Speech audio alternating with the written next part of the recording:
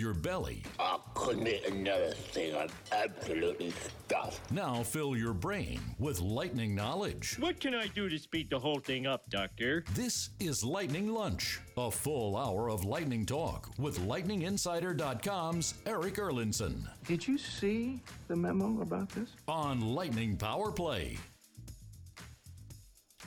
Good afternoon. Welcome to this Friday, January the 31st edition of Lightning Lunch here on Lightning Power Play. Eric Erlinson, your host from LightningInsider.com. Lightning are back in action tonight. Out at the Duck Pond in Anaheim to face the Anaheim Ducks.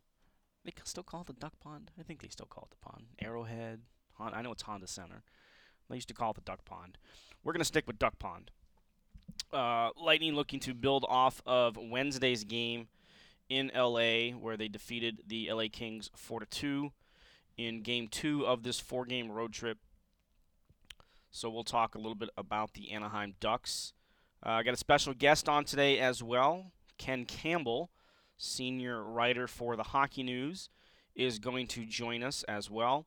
He's got Ken has never been afraid to share his opinion, and that's why I love Ken.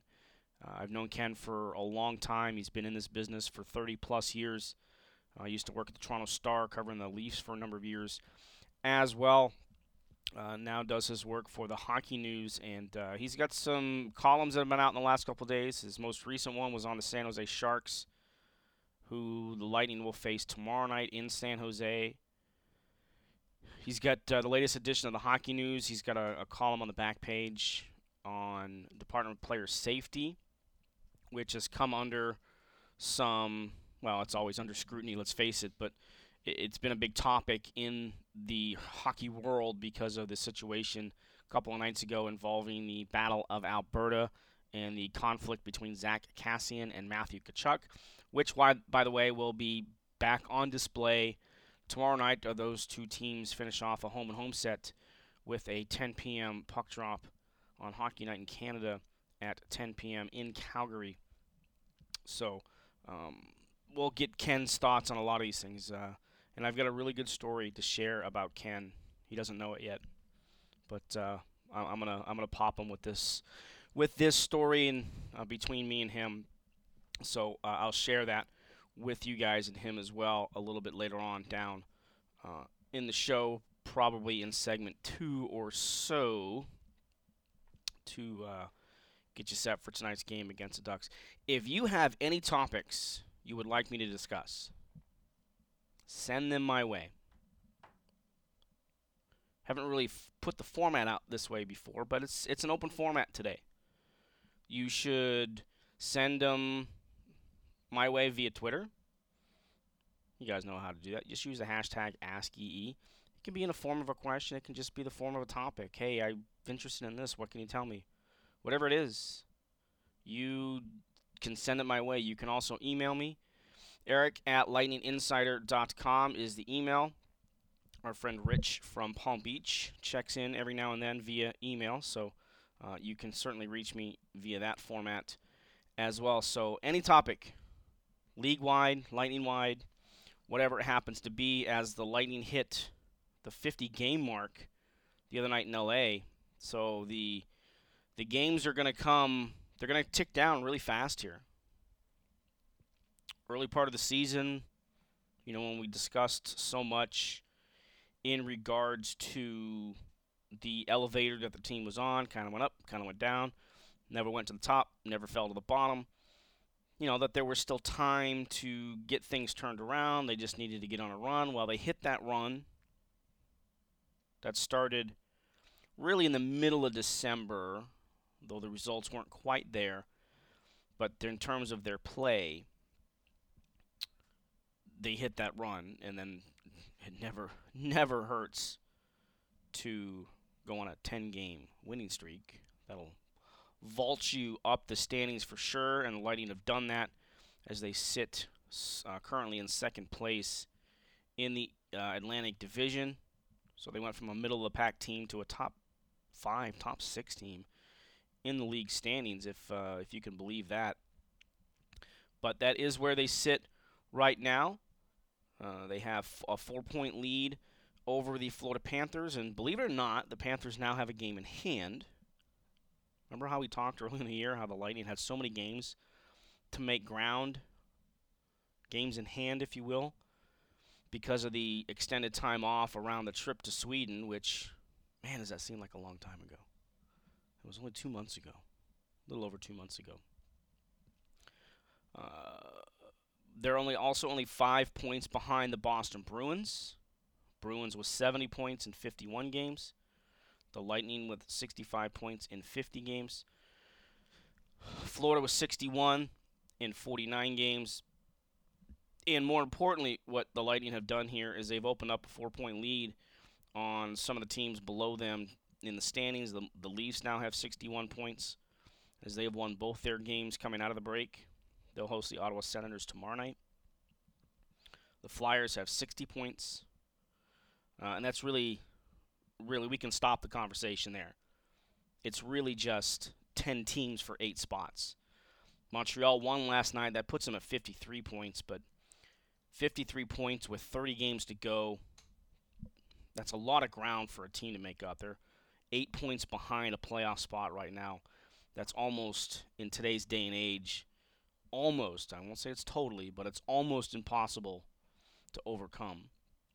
And then Buffalo Rangers, they're out of the conversation now in terms of the playoffs.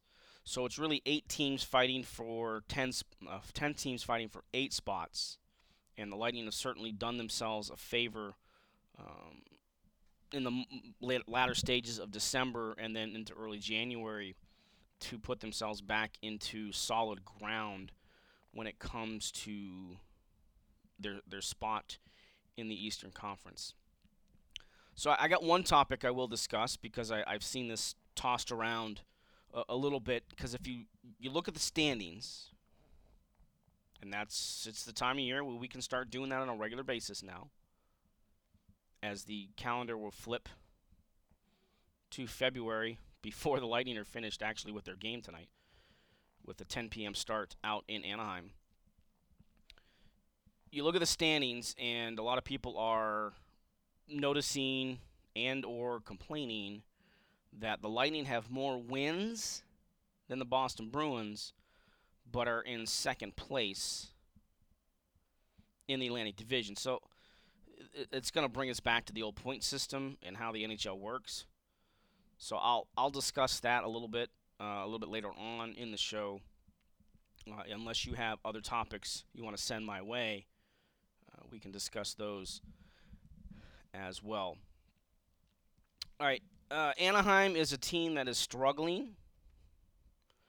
They, again, we talked about this on Wednesday, but this California trip, it absolutely used to be the most difficult trip for Eastern Conference teams to face. And that is the 3 California teams. It just so happens that Dallas was at the front end of this. Sometimes Arizona is part of this trip, but it's the trip through California that in the early 2000s and really up to just a couple of years ago used to be extremely difficult for Eastern Conference teams to find their way through. But as we sit here and talk today, again, all 3 of those California teams occupy the bottom 3 spots in the Western Conference. San Jose, Anaheim, and LA. That's even after LA beat Arizona last night. And not only at the bottom of the Pacific Division standings, they're 3 of the bottom 6 teams in the league. San Jose, who Tampa Bay will face tomorrow night, is 26th place. Anaheim is 28th place, and the Kings are 30th. And the Red Wings are in a basement all their own down at the bottom of the standings.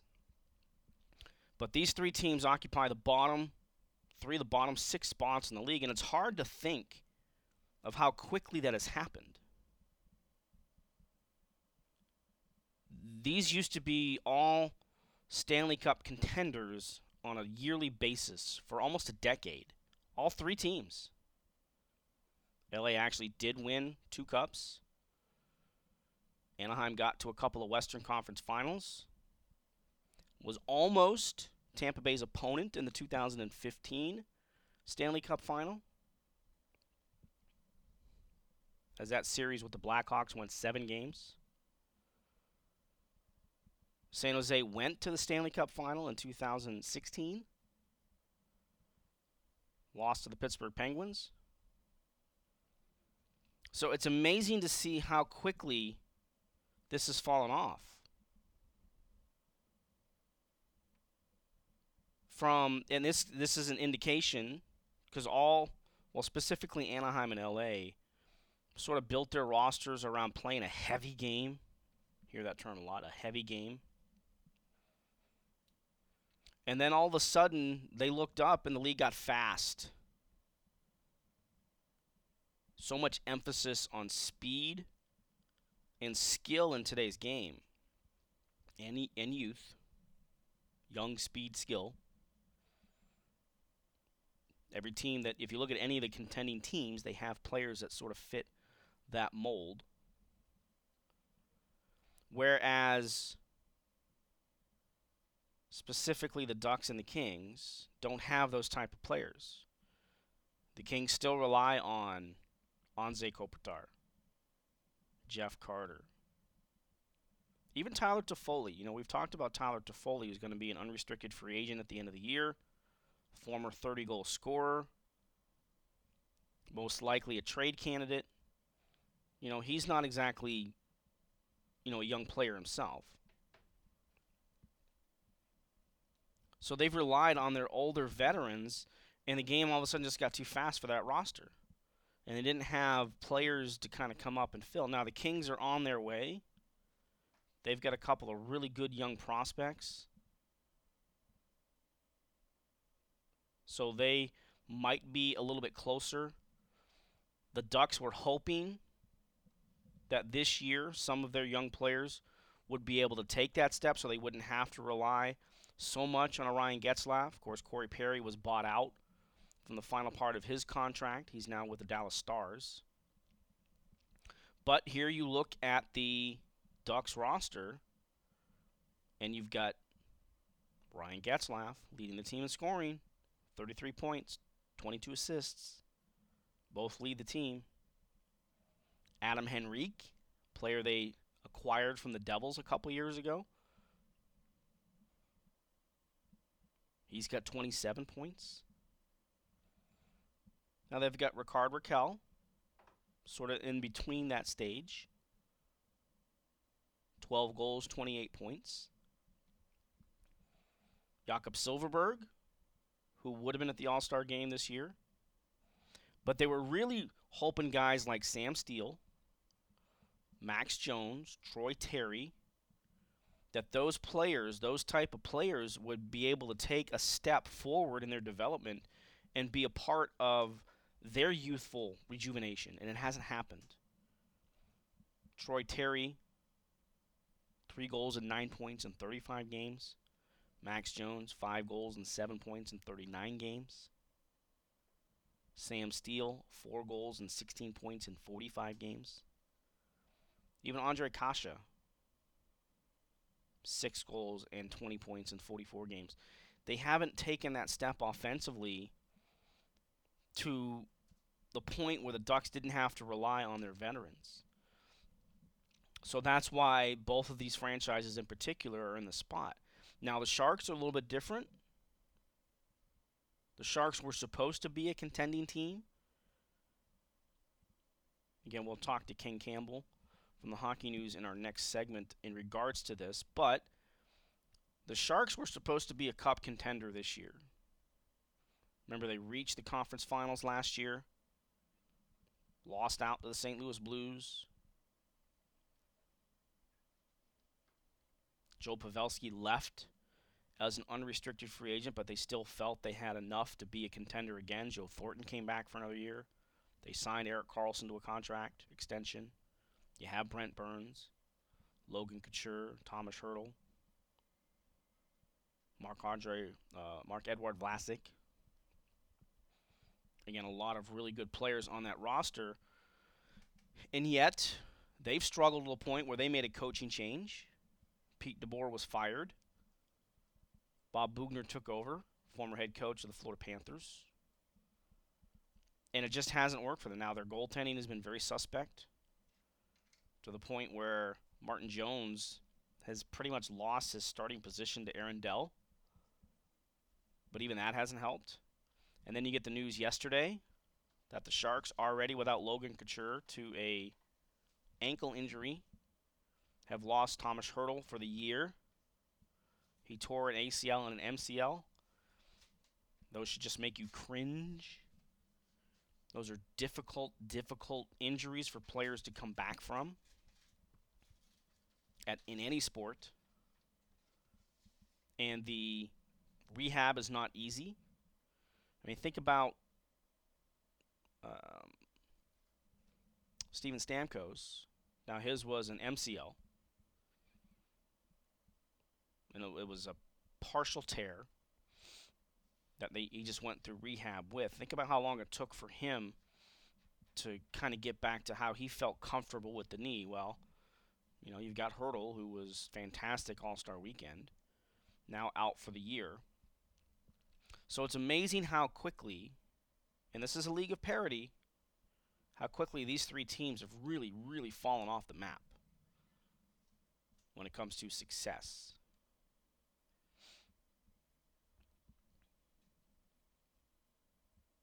So as Tampa Bay embarks, is now right in the middle of their annual trek out to California, just kind of keep some of that stuff in mind, because it didn't used to be an easy trip. And then I was looking. This is an amazing stat. The Lightning have not lost in regulation in Anaheim since 05-06. They've had a lot of tight games there. There have been 4 overtime losses in that span. So they're actually 5-0-4 in their last 9 trips to Anaheim, but they've all been pretty much low-scoring games. 4-2 win. 4-3. The only game that was not a 1-goal game came in the 14-15 season when Tampa Bay won 4-1. Everything else has been a 1-goal game, including the last 4. The last 4 games out in Anaheim have been decided by 2-1 scores.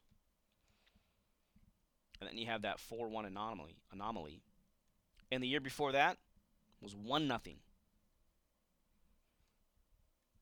Was 1-0 Anaheim. I remember that game very well. It was the end of that trip in California. And it was 0-0, obviously, because it's ended as a 1-0 game. It was 0-0 going into overtime.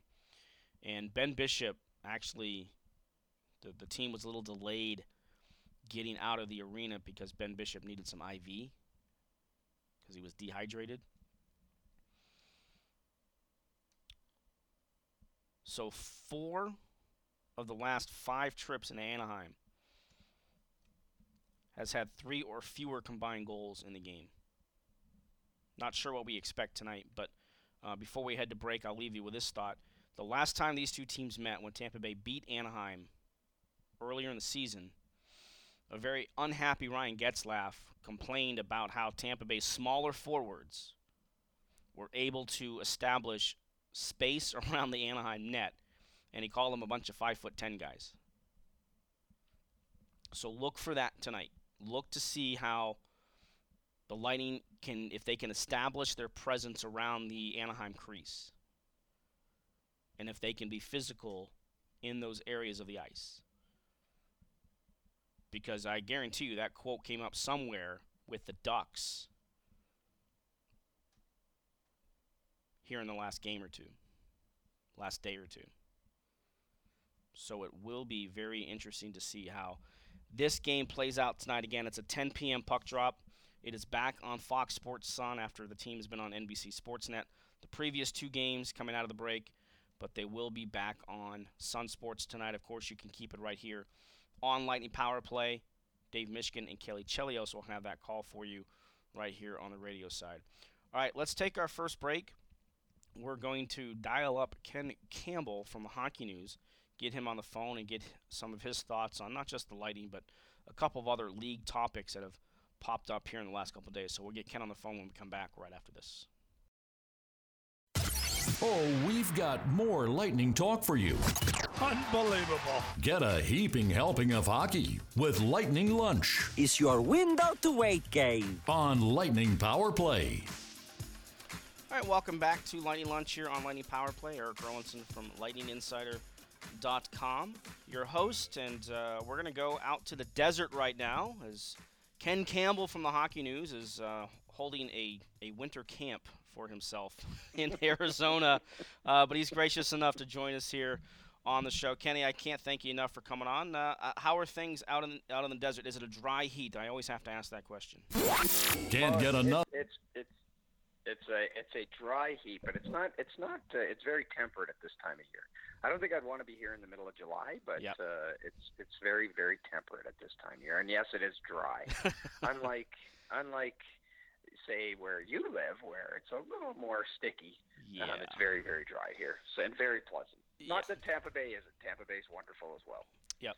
All right, Ken, I wanted to get some of your take on this Lightning team this year. Yeah. So much expectations, is even going back to last year when they set the 62, tied the record for 62 wins, and then unceremoniously got swept out by Columbus in the first round. So there's a lot of eyes kind of keeping tabs of what they do this year. Struggles in the early part of the year, rattle off 10 straight wins. Just how much do you think last year's lessons can carry over into what this team hopes to accomplish to get into April and hopefully beyond? Well, I think this year they're probably pacing themselves a lot more. I mean, as you say, they did have that 10 straight. Now they're kind of back to a win-lose, and so I think they're starting to establish their identity. I kept seeing them early in the year, and they were struggling, and then they'd win 2 in a row, and I'd be like, they're this is where they're gonna take off, and then they'd lose again, and then they struggled, and then they sort of put that together, and now they're kind of back sort of paced. I think they're in the playoffs. They're going to be in the playoffs. I think I don't think they're near as concerned about the regular season this year as they were in the past. So I think they're probably pacing themselves a little more, and sort of trying to gear up towards, peaking at the right time, and not having a bad week in early April like they did last year. Because that's really what it was, right? I mean, there was one team that was better than them for a week and a half, and it cost them their season. So I think they're probably guarding against that a little more this year. I kind of like where they are. I mean, they're firmly in a playoff spot. They're going to make the playoffs. They're starting to really come together and win some games. I mean, that top line. You talk about the best lines in the NHL, and when you can put out Stamkos, Points, and Kucherov as your top line, that's going to rival any line in the league. And I mean, Stamkos has really heated up. I think he's got like 5 goals and 5 assists in his last 5 games. Like Alex Killorn, 20 goals. I mean, I don't know if anybody saw that coming. I think Anthony Cirelli's been, when the PHWA had their vote for mid-season awards, I had him as my Selke Trophy guy, and I think Victor Hedman's putting together a Norris Trophy winning season again. So they're coming together. I wouldn't be too worried about them, but as you say, Eric, I mean, this team is not going to be measured on anything between now and April 4th. Yeah. Everything that this team is measured by is going to be happening after April 4th, and how they perform in the 2 months between April and June will be what this, that'll dictate the legacy of this team. Where do you stand in terms of one of the criticisms maybe of the team last year was they didn't face any adversity, and when they lost that game 1 against Columbus in the manner in which they did, they didn't have anything to draw from during the season with that group of players, even though there's a lot of veterans on this team, young veterans especially. But do you think that because of what they went through in the early part of this year, where it was win 2, win 1, lose 2, win 1, where they were really up and down, can that be a building process for a team? Yeah, I guess you can tell yourself that. I mean, if you're the Tampa Bay Lightning, I suppose you can tell yourself that. I'm not sure. I mean, like, I don't know what they were supposed to do during the regular season last year. I mean, they couldn't not win games, right? I mean, they were chasing records. The year before they kind of let the foot off the pedal, and they almost lost the division because of it. So, they've done it in a couple of different ways and with varying degrees of success. So I guess, yeah, I mean, a guy I work with, Ryan Kennedy, has a great saying. He says sports psychology is all about lying to yourself and others. So, I mean, I guess if Tampa can say, yeah, okay, well, we can lean on that adversity.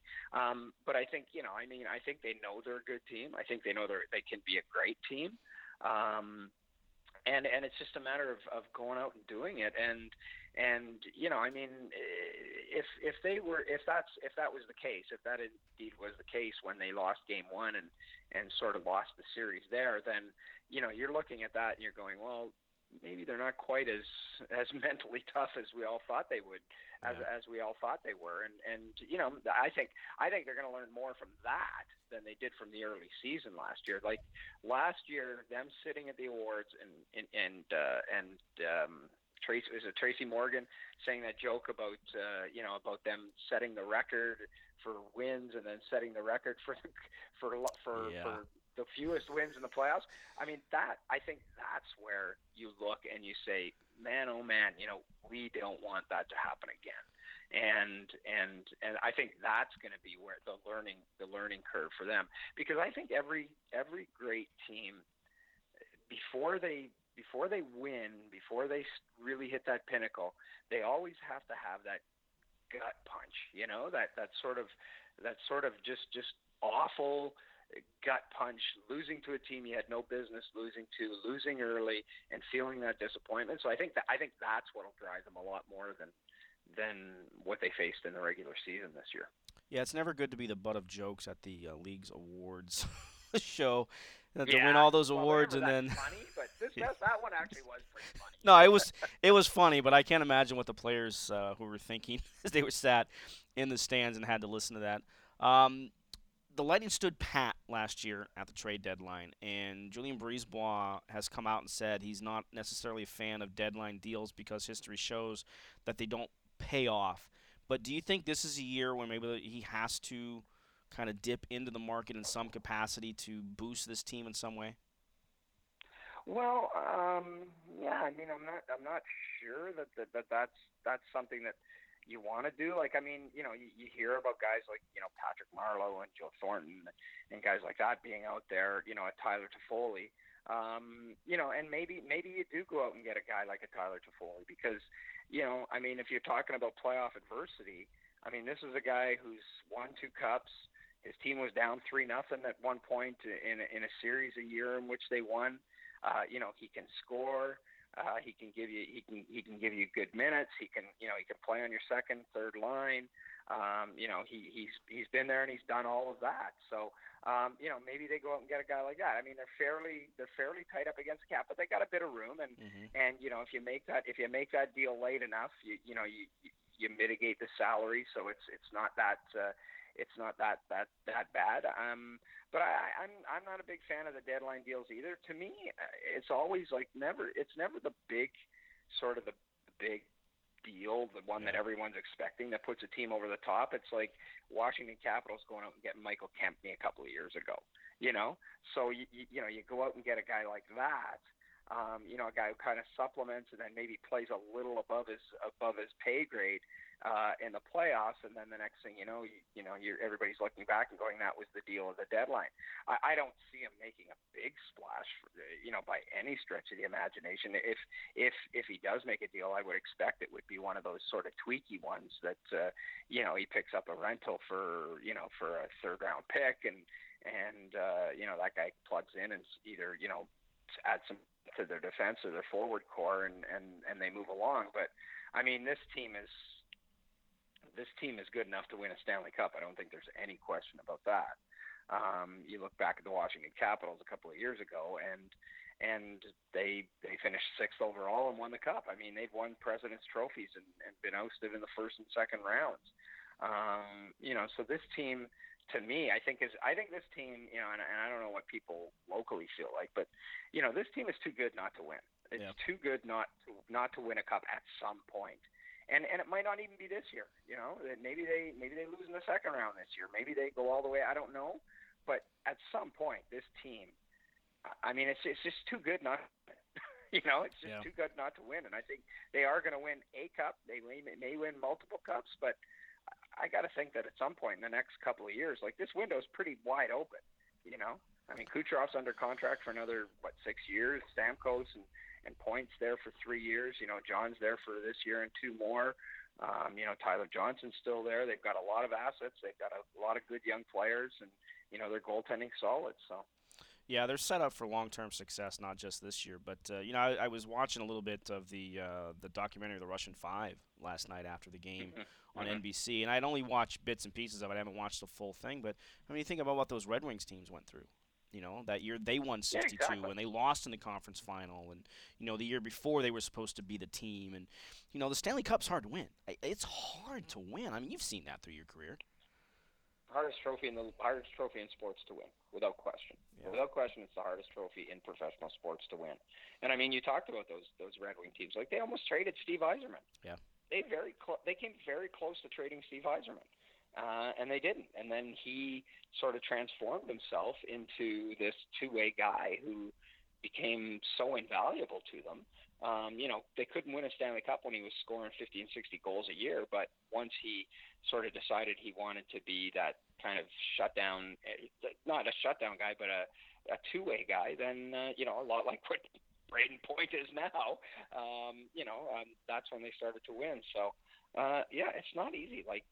And I was talking to John Cooper before the playoffs last year, and this was, in the last weeks of the season when it was very clear that they were going to finish first and they were going to be so good and everything.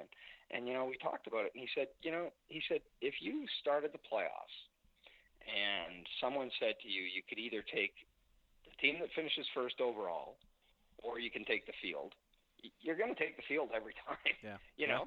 You are going to take the field every time, because history shows us that President's Trophy winners win the Cup about 25% of the time. There is no real curse, right? That's still pretty good. That's still better than any other placing that you historically. So, I mean, once you get into that 2-month tournament, there's so much that has to go right. You have to stay healthy. You have to have guys that are playing out of their minds for a couple of months. There's so much that has to go right. And we saw that last year with, a team like St. Louis. I mean, they just seemed to really get hot at the right time, and everything came together for them. So I don't see why that can't happen to this team. But like I said, they're just too good. And whether it's this year, next year, or the year after, or even beyond that, I can't fathom that this team can't win at least a cup. Yeah, that's kind of the feeling around here too. There's just too much talent, and they're too deep to be able to not put it together at some point. But I mean, you need some luck in the playoffs, right? I mean, even the St. Louis last year, double overtime, Game 7 against Dallas. I mean, it took a Pat Maroon double overtime goal just to get them to the conference finals. So you do need a lot to happen. Again, we're joined here by Ken Campbell, senior writer for the Hockey News here on Lightning Lunch. And Ken, your most recent column talked about the San Jose Sharks, who got the big blow yesterday when Tomas Hertl was diagnosed with a MCL, ACL tears, out for the rest of the season, already missing Logan Couture. How bad and how quickly did this season go wrong for the San Jose Sharks, who were a team going into the year that people looked at as a contender? Yeah, I mean, it went south in record time, didn't it? And that's what happens when you don't get goaltending. I mean, their goaltending has been really, wow. I mean, you don't want to be too hard on them, but it's been very bad. So that's number one. Their goaltending has not been at the NHL level. I mean, they've had some injuries. Logan Couture went down a couple of weeks ago. He's out for a couple more weeks. I think the Joe Pavelski, departure was, not that he's doing any great things in Dallas, but he's a super smart player. I think that really tore a hole in their lineup. And now, I mean, you look at it, they've got these injuries, they've got some contracts that are onerous to say the least. And I know the Lightning, that was a team that was right in the Erik Karlsson sweepstakes right to the end. And those are one of those ones where maybe you look back and you go and you say, well, maybe it was best that we didn't, that we lost out on that one. Because, I mean, the guy's still obviously a super talented player, and I think he's actually leading them in scoring. But he's playing on one ankle, and I just don't see that contract aging very well. They have some contracts that won't age well. They're in that hell right now. Like, they don't have their first round pick this year because they gave it up in the Karlsson trade. That could end up being a lottery pick. Yeah. It probably will end up being a lottery pick. They're up against the cap. They've got a lot of bad contracts. And you know what? And I get it. I mean, Doug Wilson went out and tried to win a Stanley Cup. They came close in 2017. They made the final. So he goes out and he gets Evander Kane. He goes out and he gets, Erik Karlsson. And I don't, I mean, that's the price you pay for trying to be successful. I mean, the only difference between San Jose and say Detroit and Chicago and LA is they just didn't get the banners. They just didn't get it. But it wasn't for a lack of trying. You try to win and things go south on you, and unfortunately they just their window's slammed shut, in my opinion. But they went for it, and now they're going to pay the price for it, like a lot of teams do. And that's just it. You think you have a window, you want to take advantage of it, and there's always a price that's paid for it. And I guess to kind of bring it back to the Lightning, I guess that's what Julian Breezeball kind of has to weigh here as well. How much do you want to sacrifice moving forward? They do have two first-round draft picks this year, the conditional one they got from Vancouver and the JT Miller deal. So they have a little, maybe something extra to play with when it comes to that. But that's what you have to weigh when you're in those positions. How much, if you win, it pays off. If you don't win, you're going to hurt yourself franchise, development-wise, because you don't have the picks to sustain, to bring in these top prospects underneath when some of these players start, their careers start to go downhill. Yeah. Well, and it's a dual thing, right? Like, and this is what happened with Detroit. If you finish at the top of the league every year, you're picking at the bottom of the first round at best, right? So you're picking 29th, you're picking 30th, you're picking 31st. Not that you can't find players there. You certainly absolutely can. But it makes it a lot more difficult. But, I mean, the San Jose Sharks, 2019, they traded their first round pick. 2018, they traded their first. 2018, they picked a kid that they ended up trading. The kid to Ottawa, Josh Norris, that they dealt to Ottawa. 2017, they don't have a first round pick. Like they effectively haven't had a pick in the first round in 4 years. So the last guy I think that they picked in the first round that's on their team is Timo Meier. So I mean that's going to catch up with you when you start. Draft picks are currency. And yeah, I mean, you're right. The Lightning have 2 first-round picks this year, and they have. I don't think they have their 5th, but they have like all of their picks, and then a couple more in the later rounds. So they can use that as currency. But you don't want, I mean, if you're going to go that route, and it's okay to go that route, you better win, because San Jose is the cautionary tale, right? And every team's going to go. Every team goes through it. This team will go through it at some point. The way they're building and that, at some point they'll probably end up going through it. But if you can look back and say, I mean, you look at the Los Angeles Kings as they're constructed right now. I mean, yeah, they're struggling. Yeah, they're not going to make the playoffs. They're probably going to end up selling off a bunch of players at the deadline. But I bet you there are 28 teams in the league that would trade the last decade with the Los Angeles Kings in a heartbeat. So that's just the price you pay. Yeah. Well, and the Kings do have some good prospects in their system. They're going to start making their way up here in the next couple of years. So they've restocked their farm system, so to speak. So their downtrodden shouldn't be as far, and compare that to the Sharks, where they haven't had those picks to bring guys up and kind of be in that area. So it is very interesting. Exactly. Ken, I wanted to bring this subject up with you before we go to in the latest edition of the Hockey News. You have the back page column on Department of Player Safety. It always a very controversial subject in terms of the way league does this, but historically they've always brought in guys like George Peros who played that role at the NHL level. And I thought you made a very good point where maybe it's time to think a little bit differently and bring somebody who has a different perspective, put a little bit more emphasis on the actual safety part of it. Will the league ever come to that thought process? I don't know. I mean, at the All-Star break, Gary Bettman held his State of the Union, press conference, and it was brought up that there have been, some teams and players and people have been very critical of the Department of Player Safety, and Gary Bettman waxed poetically about the job that George Peros has done. Said he's done a fantastic job, and we're very, very pleased, and it's very difficult, and of course people are going to have complaints because it affects their team. So I don't see them going in any different direction right now. But to me, I mean, you've had Stefan Quintel, you've had Brendan Shanahan, you've had Brian Burke, who's a tough guy, not a tough guy as he played, but a guy who likes rough and tough hockey. Now you have George Peros, who was in 150 career fights.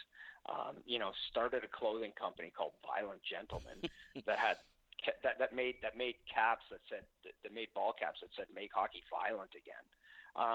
There's a real. I think it's more of a cultural thing, and I'm not even sure if it would change if they put in Marty St. Louis. I don't know if it would change. I think it's more of a culture thing, and these guys they're really scared that if you take the physical element out of it, that you're gonna diminish the game, and I just don't see it. I mean, all I see is I've been very critical of this. I've been on the record as saying that I don't think fighting belongs in the NHL and in hockey and that sort of thing. I don't want to see the game, the physical aspect of the game diminish. I just want to take out the dumb stuff, know. And so to me, it would be nice to see them put in someone who's got more of an emphasis on say skill or to me, I think personally, I think the league has too many former players. Like if you look at the levers of power in every major professional sports league, you'll see in hockey it's got more former players, like by a huge margin, than any of the other leagues.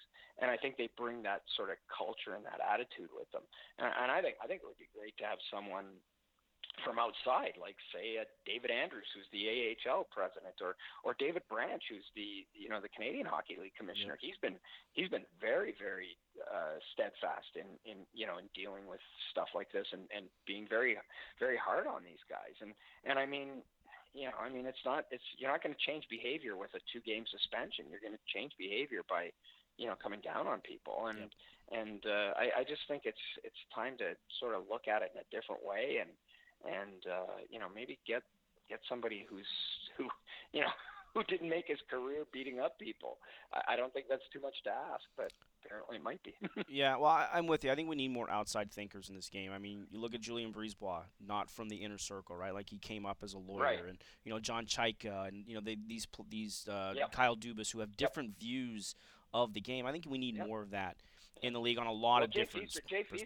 Jay Feaster, the former Tampa Bay Lightning GM, doesn't even know how to skate. Yeah. I remember I talked to him once. He's never played hockey in his life. He's never played in an organized game of hockey in his life. Doesn't know how to skate and put together a Stanley Cup winning organization. Yep. So there's no correlation between.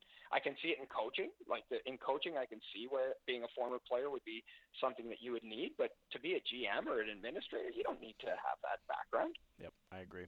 All right, Ken, I can't thank you enough. And before I let you go, I have to share this story with my listeners because you were in New York the day that everything went down with me at the Tribune. And obviously a lot of things stand out in my mind of what happened that day. And when I made my way up to the press box there at Barclays Center, you looked at me and just gave me a hug. And, those things stand out to me. And, I just remember that so vividly, and that's why I enjoy our conversations. I appreciate you coming on with me here, and I hope to do this again somewhere down the road. Well, you know what? I always say good people land on their feet, and it looks like you've done that. So I'm happy to see it, and you're a good man, and you've always been a good reporter. So happy to share the time with you, and I'll be happy to come on anytime you want. All right, thank you so much, Ken. I really appreciate it. Enjoy the desert out there for the next month or so. Okay, see you, buddy. All right. That's Ken Campbell from the Hockey News. I hope you enjoy that conversation. Really insightful. And again, I wanted to share that story with him because certainly among the Lightning fan base, too, Ken Campbell has a reputation that a lot of Lightning fans are not fans of his, and that's fine. There's no problem with it, but I wanted to just see that different side of Ken because, I had a lot of things go on that day with me in Brooklyn on May 3rd, 2016 that I'll never forget, and that was one of them that soon, I think I made my way up to the press box in the third period after spending most of the game downstairs answering questions, sending stuff out on Twitter, thanking people for reaching out to me, and to see Kenny there and just turn around and give me a hug right away was it meant a lot. It really did. All right, let's take a break here. I got a couple of topics that I want to get to that you guys have sent in, so we'll get to those when we come back right after this.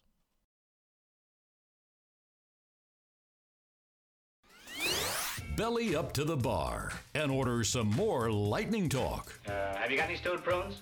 Yes, sir. Well, give him some black coffee. That'll sober him up. This is Lightning Lunch with Eric Erlinson Don't you have any respect for yourself? on Lightning Power Play.